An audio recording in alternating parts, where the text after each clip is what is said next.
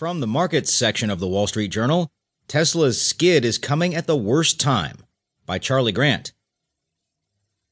When the story of Tesla is finally written, this week will be seen as a crucial juncture. On Friday, the electric car company started production on its highly anticipated Model 3, one day after its stock briefly fell into a bear market. The week's 13% share price decline as of Friday morning brings the company's financial position into fresh focus, given its historic